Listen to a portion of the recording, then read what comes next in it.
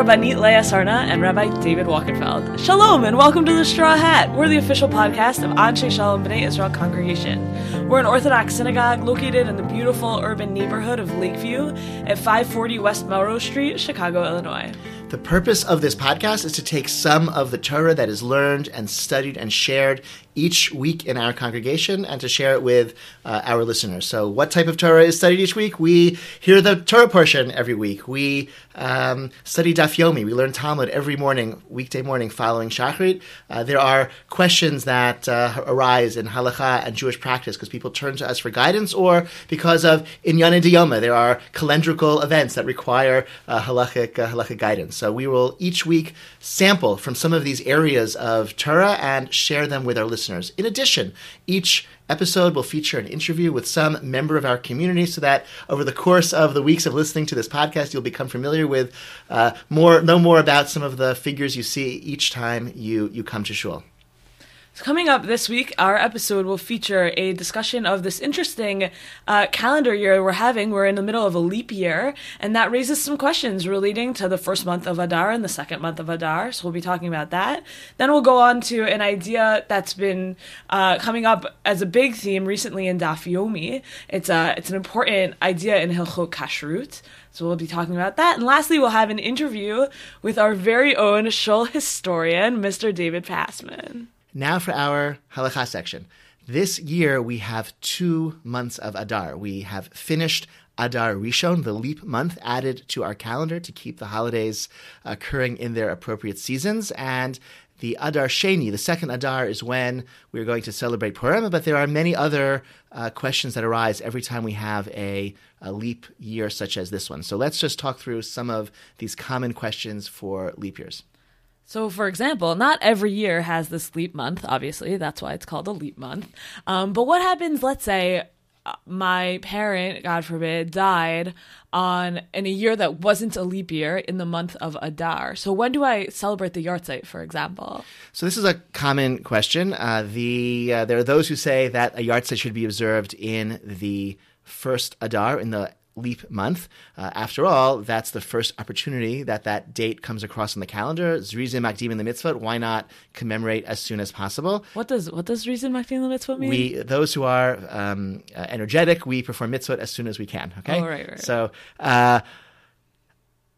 On the other hand, the Purim holiday is celebrated in the second month of Adar. That seems to be the real Adar, as it were.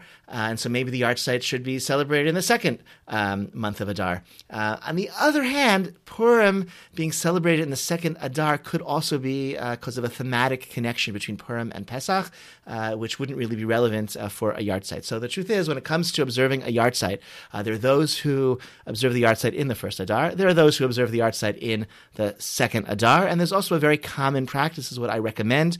This is actually what I do personally. My own father died in Adar, in a non-leap year, is to observe both dates, both Yartzeit dates in both months of Adar as a Yartzeit. There's really, Yartzeit is not it's not a Torah observance. It's not really a mitzvah per se. It's a practice to honor the memory of the deceased on the anniversary of their death. And so to do it 2 occasions in 1 year, feels a little weird sometimes, but it is what I've done on years such as this one. So in the shul, we observe the Yartzeits of all sorts of departed members of the shul, or even just people who members of the shul have paid for the shul to kind of celebrate that Yartzeit. So you'll see their names on the plaques around the shul, and on the Yartzeit of those people, we say a Kalmale for their soul, and we also say Kaddish and remember them.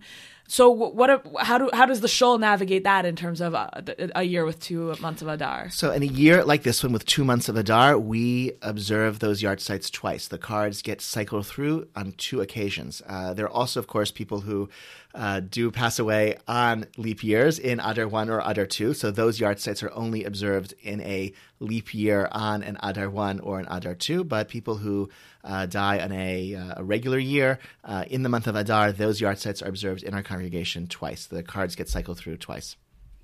So there's kind of another thing that can happen, which is a little bit the opposite of a yahrzeit conversation, which is that sometimes people are born, and you'll be shocked to hear sometimes people are born in a leap year in Adar or in a non-leap year in Adar. You know, we don't just like put a pause on that. We've actually even had some babies in our show born in this leap month of ours. Thank God, yeah. Yeah, thank God. And so then you have a question about when that child is going to celebrate a really important birthday, like a bar or bat mitzvah. So let's say that year, 12 years or 13 years later, falls out. Let's say they're born on a leap year and they celebrate, and their bar mitzvah year is on a non-leap year, or they're born on a non-leap year, but their bar mitzvah year is on a leap year.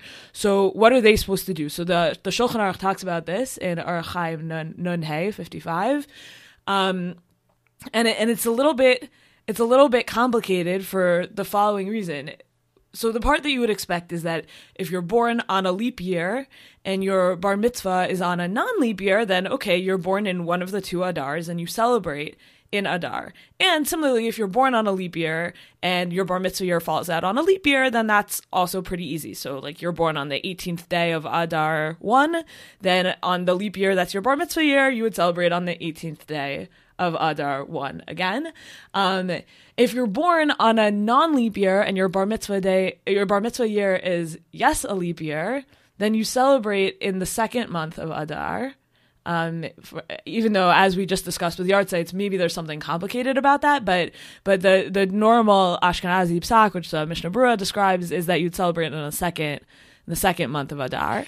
I just want to add, I think that's in general just a safer approach. Unlike yahrzeit, which is really a matter of custom, it's a matter of one's love for one's parent, which you can do early or late or really every day, right? When it comes to bat mitzvah or bar mitzvah, like we've been using the phrase celebrate a bar mitzvah, but really a more accurate way is becomes a bar mitzvah, right? Mm-hmm. When does somebody become a Jewish adult? When do we assume that somebody has reached Jewish adulthood, and therefore we're going to be a little bit more cautious before we give somebody the rights and responsibilities of Jewish adulthood, and therefore we're going to wait until that second Adar, which again is the real, like the quote-unquote real Adar. Just sort of maybe a little digression about another reason why the second Adar is the real Adar. Before we had a fixed calendar, the way this all worked is that the Torah tells us that Pesach has to occur in the spring. It's called Chodesh HaAviv, the springtime festival, and since the Jewish calendar is a lunar calendar, which has 11 fewer days than a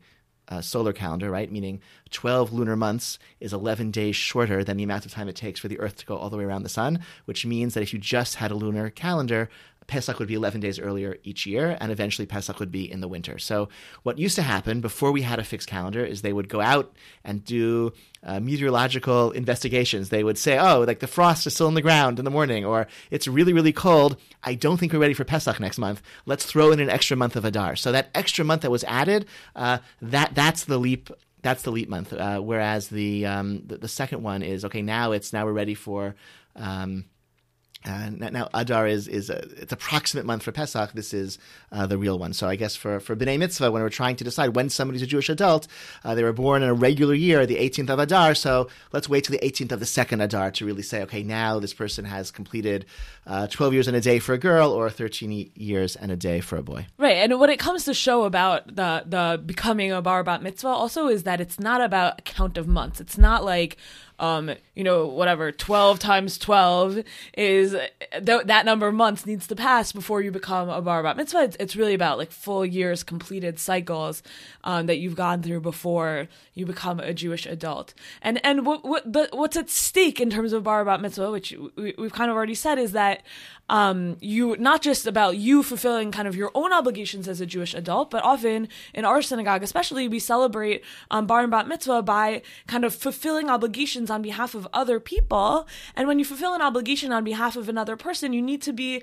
at the same kind of level of obligated as they are. So what that means is that a child cannot fulfill an obligation for an adult, for example, because a child is less obligated in mitzvot than an adult is who's fully obligated in mitzvot. Right. So what would it go in the other direction? That would we be lenient with a child and say you're not fully responsible in mitzvah, you're not fully responsible for your actions, for your sins, for your crimes, for the damage you inflict on others, because your birthday isn't going to be observed until the second Adar. Would we, in other words, you gave an example where we're going to be strict and wait till the second Adar.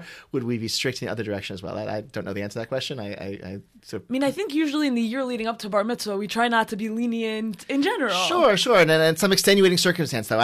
Obviously, we have a mitzvah chinuch. We want to educate our children to observe mitzvot well before they're approaching bar mitzvah or bat mitzvah age. I guess I wonder, is waiting till the second month, is that a chumrah? Is that being strict and careful? Or is that also, in some case, could it also be a kula? Right, so I guess the case where it would be a kula would be, let's say you start putting on your tefillin a certain amount of time before your bar bat mitzvah. So when we're celebrating your bar mitzvah in the second Adar, but you were born in a year that isn't a leap year, so in order to be concerned to this, maybe you would start putting your tefillin on a month earlier than you would normally. Yeah, what if somebody somebody who's not yet reached the second Adar damages something? Are they responsible for the nezek, for paying for the damage if they accidentally break somebody? As opposed to their parents taking on that. Yeah, or if there's my guess is that no child has enough money to pay for their damages anyways. maybe I sometimes tell my kids to think how many weeks of allowance or how much babysitting money would have to be saved up to repair a, let's say, broken car window or something. But it's a very, very, very long time. Long time, yes. There's one other case in the Mishnah Berurah I think it's kind of neat to contemplate, sort of also in this same siman, which is not about Adar, but it also is about kind of a variety that exists in the Jewish calendar. There are months, again, with our fixed calendar even, there are some months that are different numbers of days depending on where it falls in this 19-year cycle of 7 leap years and the others regular years in this 19-year cycle. There are also a cycle of how many days of Rosh Chodesh there is for the month of Kislev. Kislev can either have 1 day of Rosh Chodesh or 2 days of Rosh Chodesh. And there too, it seems that we are, or not there too, it seems that we are concerned with the date, or not the date, the identity of the day as Rosh Chodesh rather than the calendar date of the day. So let's sort of unpack that. When there are 2 days of Rosh Chodesh, which happens again from time to time throughout the calendar, the first day of Rosh Chodesh, really it's technically the calendar date is the 30th day of the month that's ending. The second day of Rosh Chodesh is always the first of the new month. When there's 1 day of Rosh Chodesh, that day is the first of the new month. And it kind of goes into that same pattern with Adar, where like the second Adar maybe is more the real Adar, and the second day of a 2-day Rosh Chodesh is maybe more like the real day of Rosh Chodesh. Yeah, right, correct. So somebody born on the first day of Rosh Chodesh, a year that there are 2 days of Rosh Chodesh, so like on his Jewish birth certificate, it would say the 30th of Tevet, which is the first of Rosh Chodesh Kislev, right? Opposite. Cheshvan, Mar Cheshvan, which is the first, of Kislev. That person would, 13 years later, in theory, if the calendar works out this way, when it comes to, there is no 30th of Mar Cheshvan that year. But so you could say it 2 ways. Either you could say there's no 30th, so it's just the day after the 29th day of Cheshvan, which happens to be the first day, this year happens to be the first day of Kislev. Or you could say, no, it's actually about the fact he was born on Rosh Chodesh, so we're going to wait and celebrate it on Rosh Chodesh. And that is what we do, right? That Mishnah Berurah says that explicitly. That's what we do. It's Rosh Chodesh seems to be more important than having been born on the same calendar. His Hebrew birth date on his Hebrew birth certificate said the 30th of Mar Cheshvan, but the identity of that day, the sanctity of that day, was Rosh Chodesh Kislev. We recited Hallel in Shul that morning when he was born, and Tachnun was not recited on the day when he was born. And so 13 years later, should it work out, we would wait for him to be considered a bar mitzvah until Rosh Chodesh Kislev, that same day with that same identity, that same halachic status, that same special sanctity. A kind of similar funny thing happened to me. So my half birthday is February 29th because my birthday is August 29th. And in Massachusetts, you can get your license on your 16 and a half birthday. Oh. And so it happened that when I turned 16 and a half, there was a February 29th. But what would have happened if there hadn't have been, I don't think they would have taken me on February 28th. I would have had to wait until March 1st to get my license.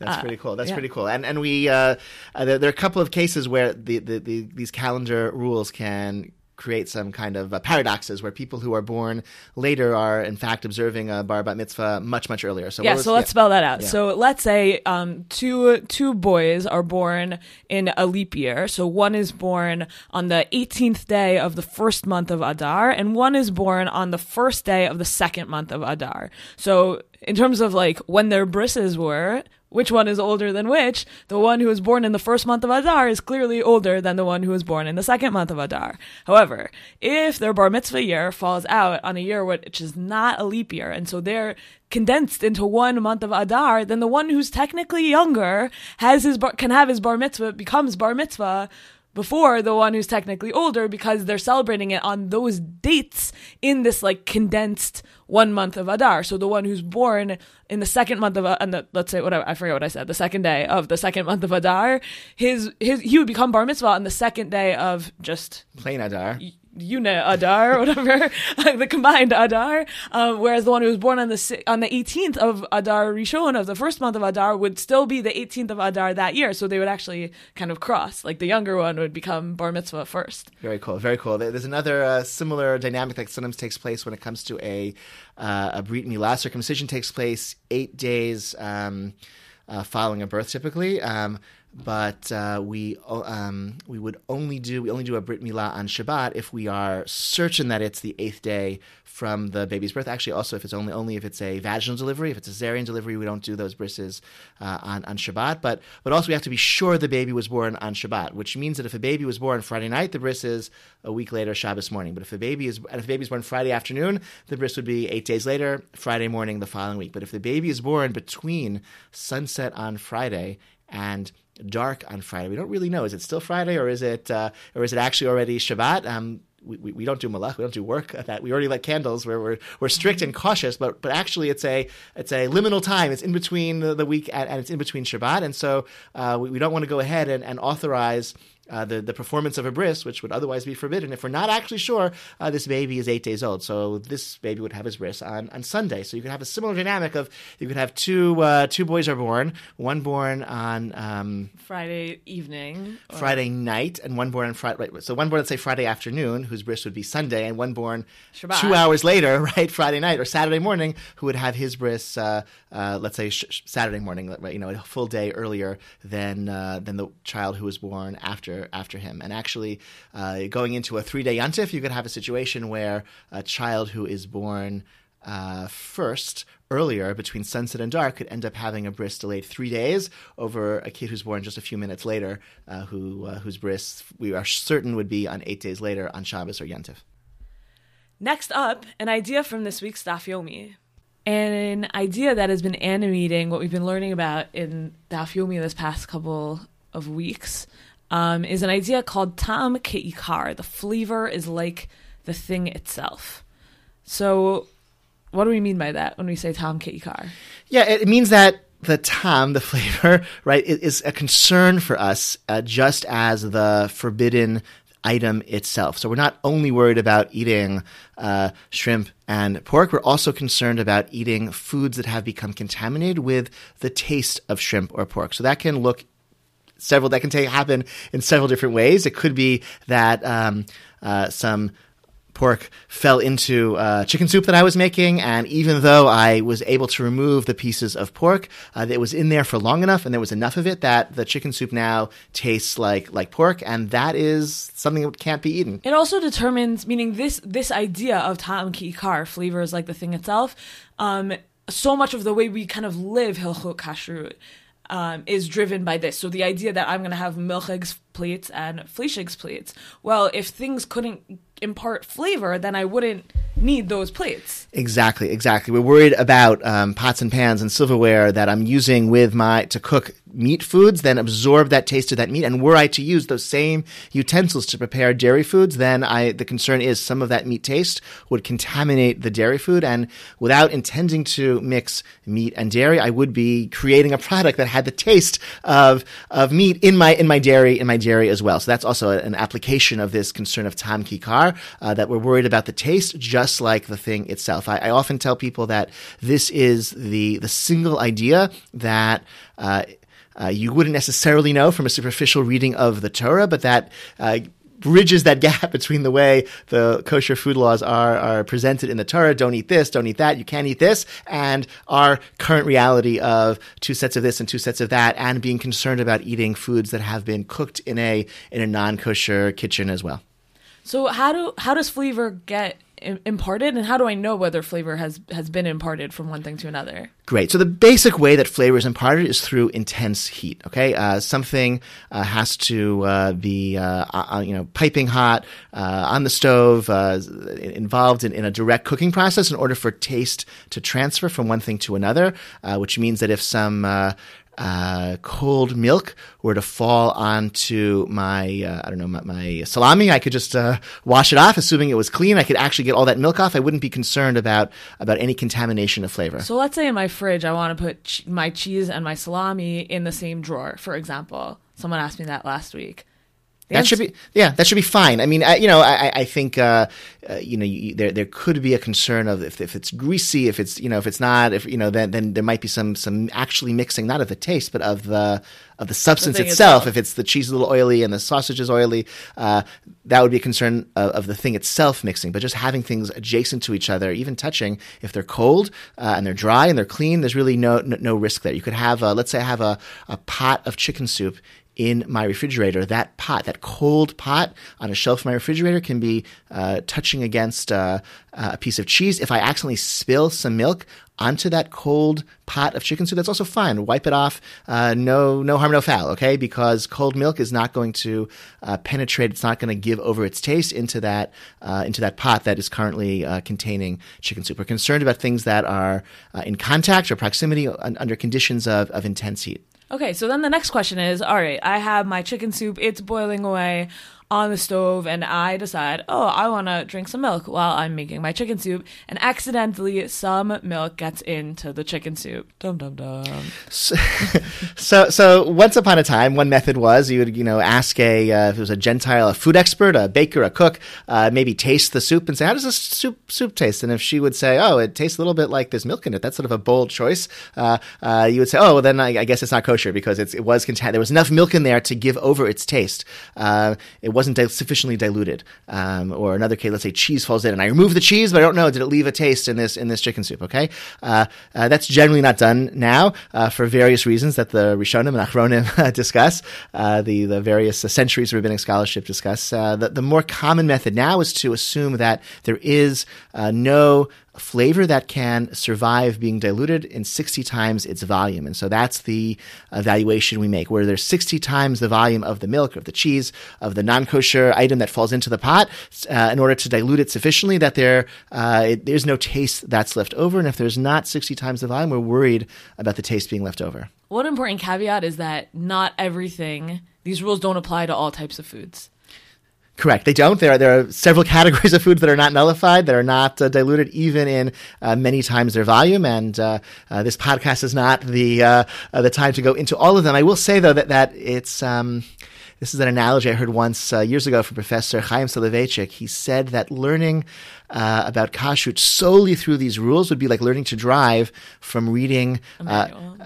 He said insurance company accident reports, right? Because insurance company accident, this car went here and it crashed into that, and this is the damage it caused, and this is how much, right? So whereas learning to drive is avoiding accidents, okay? So how to keep a kosher kitchen, that's about avoiding accidents. It's about making sure that your cheese doesn't fall into your chicken soup and having good systems in place to keep dairy and meat separate, to keep non-kosher ingredients out of your home, out of your kitchen, so that you don't have these accidents where all of the laws, that the examples that we've been studying in Daf Yomi. How did pork fall into your chicken soup? Exactly. Maybe you don't keep pork in your home. Exactly. So all of the hundreds of cases discussed in the Talmud and discussed in rabbinic literature, which are really important to understand the concepts, and accidents do happen. You have to know this. One should know this information of access to answers to these questions. But so many of our traditions and our practices about a kosher home are avoiding these accidents to begin with. A penny of prudence is worth more than a pound of something. For our first interview, we have Mr. David Passman, a veteran member of Anshe Shalom and our in-house historian. And we wanted to ask you to share with us the historical context for the name that was chosen for this podcast, the Straw Hat. What was the original Straw Hat, and why is it an appropriate name to be associated with Anshe Shalom? The Straw Hat story goes back to the summer of 1870. There was a congregation in Chicago called Beis Medrash HaGodel, and a man by the name of Duber Ginsburg, Duber being a form of dove bear.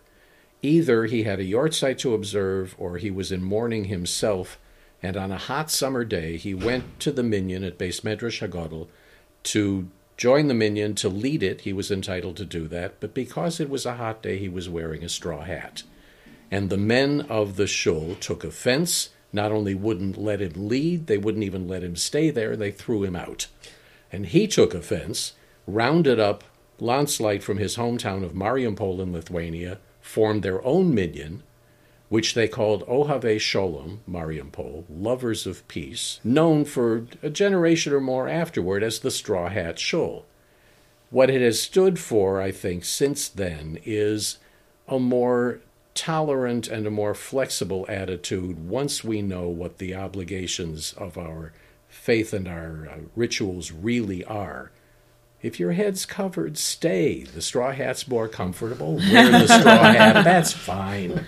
Was it ever warm enough in Chicago since then to wear a straw hat? Probably, but they went out of style. I have one that my wife doesn't like, so it sits on a shelf. Came from Panama, I think. Tell us as well when your family joined this community.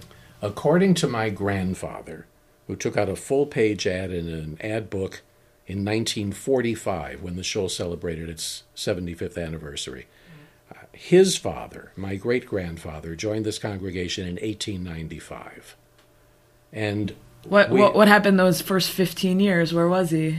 Until 1890, probably. He was still in Lithuania. Oh, okay. Because we're... Excuses. Yeah, right. Some of them are explanations and some aren't.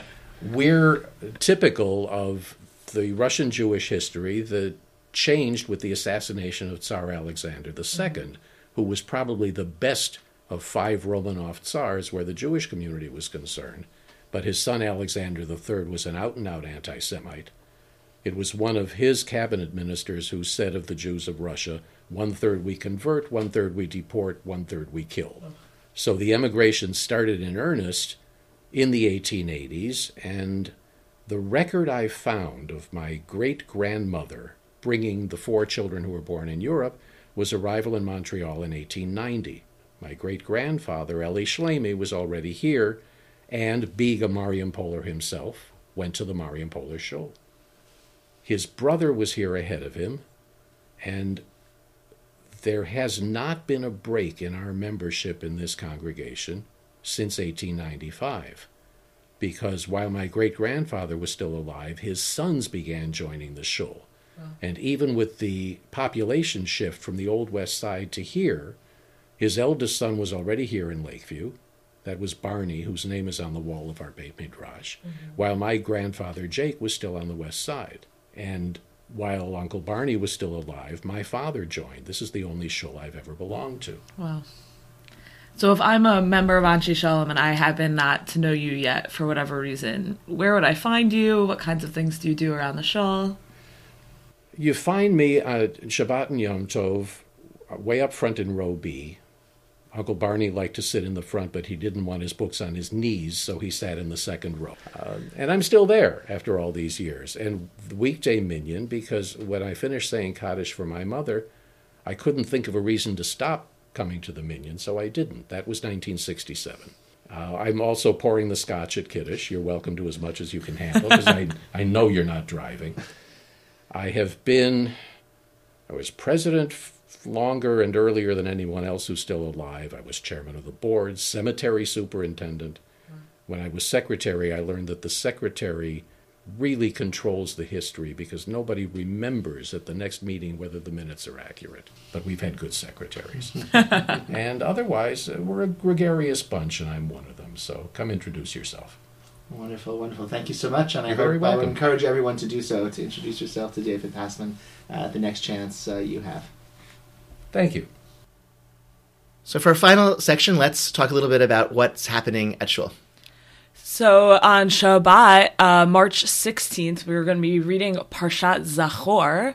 This is one of the four special parshiot that we read this time of year. But this one is a Torah commandment to read and to remember the violence that Amalek perpetrated against the Jewish people on their way out of Egypt.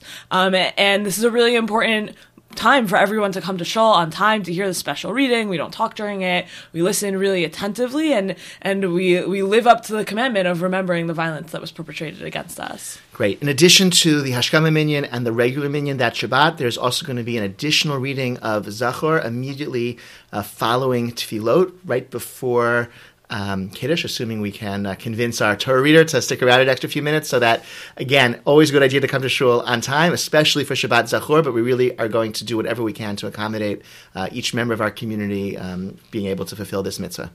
So we always read Shabbat Zachor the Shabbos before Purim. Ah, very nice. Let's review the mitzvot of Purim, okay? So we're all together now. The first mitzvah of the Purim is to hear the Megillah read. We have lots of readings at night. We have readings again during the day. All the mitzvot of Purim are actually daytime mitzvot that have to be fulfilled during the day. Megillah is a little bit different because we get to do it twice, once at night and again during the day. Next up, we give some presents to our friends. Mishloach Manot, everyone's favorite mitzvah of Purim.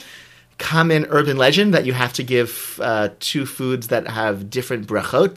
That's an urban legend. That can be the same bracha, but they should be two foods to at least one person. So that can be a lavish gift basket to 5 close friends. It could be many little Hershey Kiss and and a little bottle of grape juice. Anywhere in between or more or less. Okay.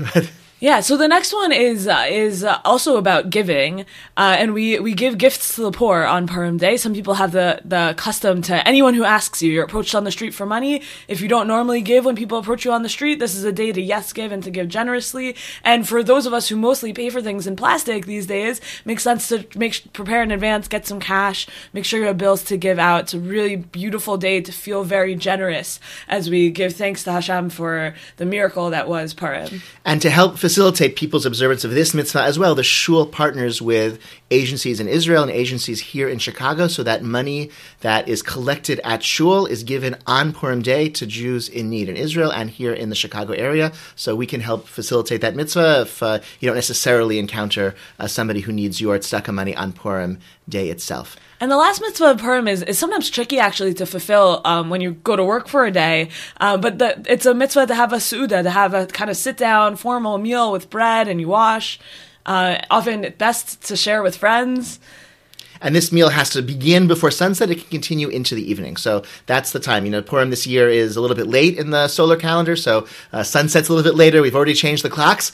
So you have some time before the sun sets to wash, to have motzi, and to begin your Purim feast. Important to remember, Maimonides emphasizes this quite emphatically, and it's an important thing to keep in mind, that the money that we spend for matnot evyonim, our gifts to the poor, should equal our total expenses for all our other Purim mitzvot combined. So whatever our costume costs, whatever we spend on our Purim meal, however much we spend on ingredients and supplies for our Mishloach Manot, our gifts to our friends and family, we should spend at least that much on our Matznot Evyonim and our tzedakah money to the poor.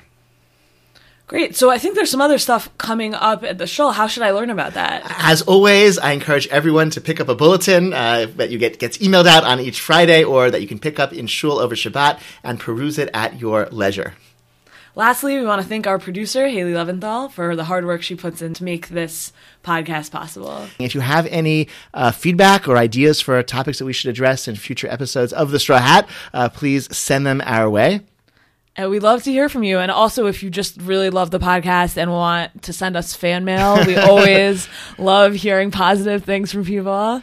Yes. Positive feedback is always appreciated. And negative feedback is appreciated too. You can send those in the mail, okay, to the office, and we'll get to them eventually. Thank you so much for listening, everyone.